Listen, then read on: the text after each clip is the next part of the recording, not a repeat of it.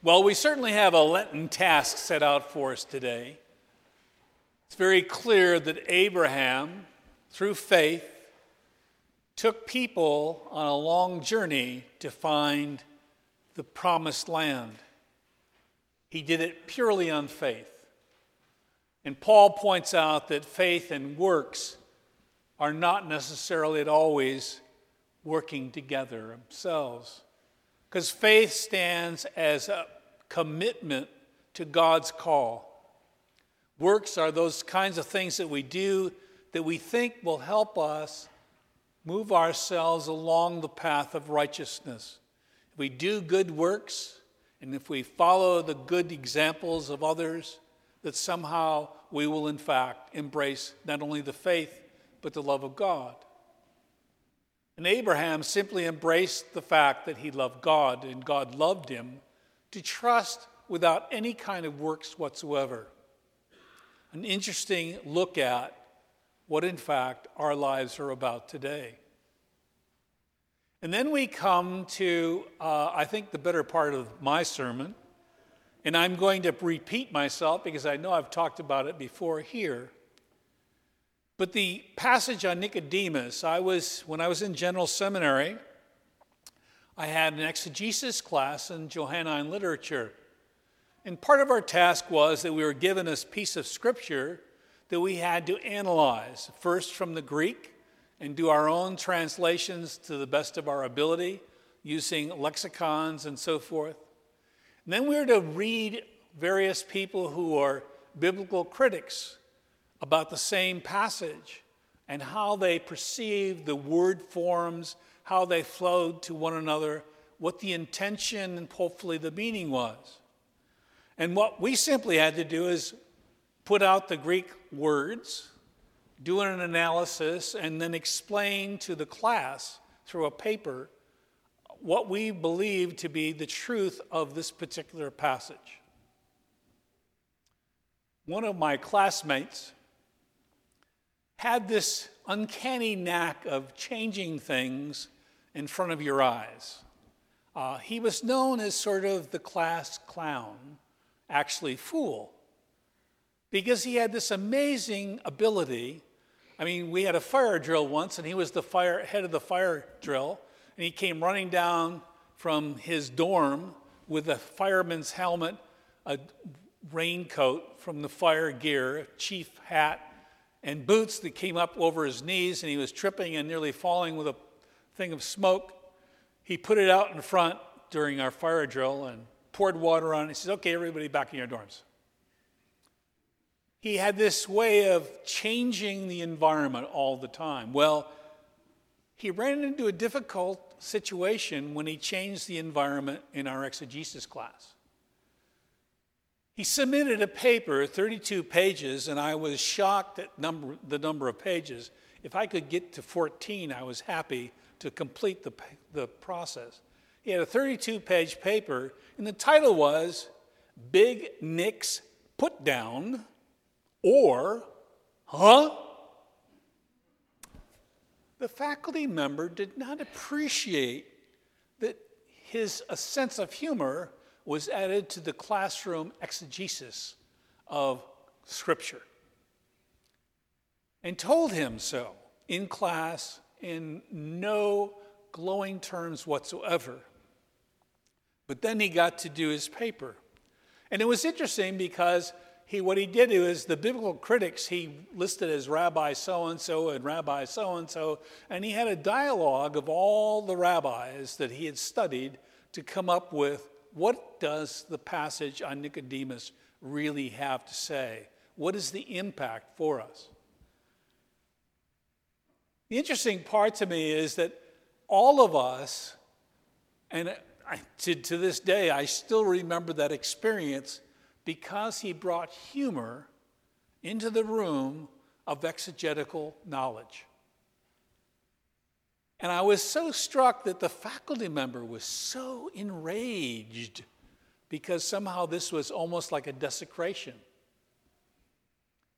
As I've grown and as I've learned and as I've studied, I'm finding that this point in my life was significant because it pointed out that even though I was in fear of my life to make sure I had accurately represented my passage to the class, and we had to do 3 over the course of the semester, that I was so worried and so concerned and so uptight about having to read it and defend it and everything else. But Bob had this whimsical way of portraying what in fact was a good critical critique. And I remembered it because it was so important for me to look at scriptures from a point of view not of fear, but of faith. And trusting that the word had some power behind it. And I felt like I learned a huge lesson. Now, all of us, when we think of Abraham, the father of our faith, Abraham, Isaac, and Jacob, we refer to, Abraham followed the word of God and led people through horrible situations and everything else to find the, quote, promised land. And the struggles and the turmoil and everything else, but it was always based on faith. It wasn't about works. It wasn't about doing the right thing. There is a part of the story that I want to get to, and about humor. As I began to grow and expand my faith and actually learn how to play with the liturgy and also with my scriptural understandings, as I got involved in clown work, I suddenly realized that there was a whole facet of humor that enlivened me, that opened me to the absurd and also the very serious. And there's a quote by Conrad Hires in the comic Vision in Christian Faith, where he says, and I want to make sure that you understand it, faith without laughter leads to self-righteousness and dogmatism. Laughter without faith leads to cynicism and despair. In my class, the person who brought humorous context struck a chord very invertly, very hard with a faculty member, and yet it opened for us a way of looking at the passage in a uniquely different way. And so I've really struggled over the years realizing that many times we get so caught up in our doing of works, we take them seriously, much like Nicodemus, who was a member of the Sanhedrin, and he was an excellent student of the law and understood all the terms of the law. And Jesus, when he says something about the spiritual aspect, he becomes confused because his whole focus is around doing the right things and doing the right law, not seeing the spiritual element that needed to be addressed in that. And Jesus, in a sense, if you look at the passage, Jesus is sort of teasing him along to open him up to understand more about the spirituality of life than the laws and the regulations. And I think it's so critical for us that it's easy for us today, particularly, to get caught up behind all of the, quote, legalisms or the laws of what should be right and what should be good and so forth. And what happens, and I found in myself, that I lose my sense of humor, that I can't look at things from an odd position and begin to laugh internally, which frees me up for the first time to look at myself internally with a sense of trust and a sense of openness and a sense of faith.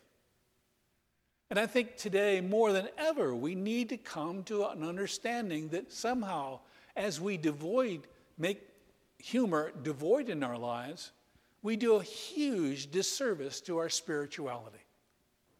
If we, in fact, look to do things the way God intended them to do, it's with a sense of humor that we grasp our humility and our humbleness and our sense of our own ownership that I don't live up to what I would like to do. But it's through the faith that we're called to be in God's mercy and love that gives us, without any kind of effort on our part, the grace to be accepted and loved.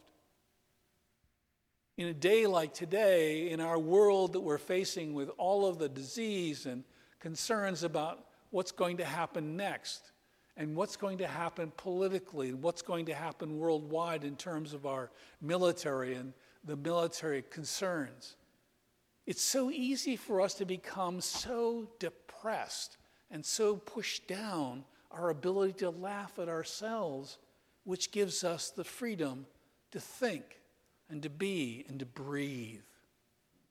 One of the things also that I learned when I was clowning, there's been a lot of study about humor, and they find that a person who has the ability to have what they call a gut laugh, a real laugh, not something that's but rather something that comes from within. It bubbles up and it charges people with new oxygenation and a new sense of wholeness.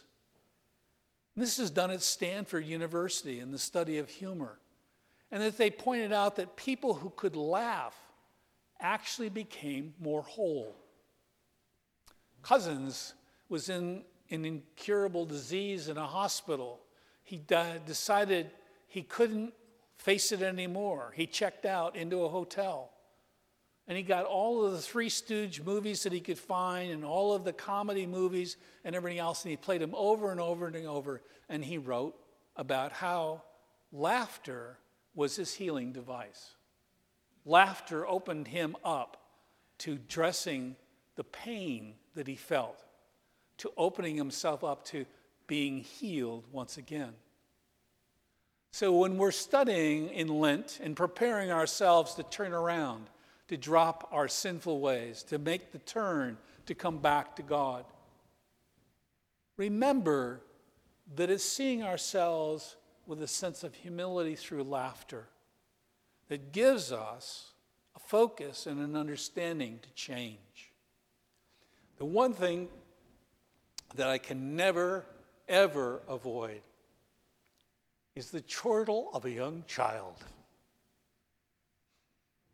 Their laughter speaks of God,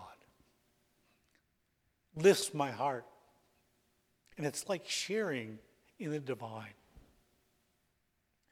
We need, as Christians this Lent, to find our humor place, and they're all different. They're never the same. But each one of us have our own points of humor and laughter and self-understanding. Open your heart and mind to be in that humor, because in fact, it will allow you to be substantive in your faith.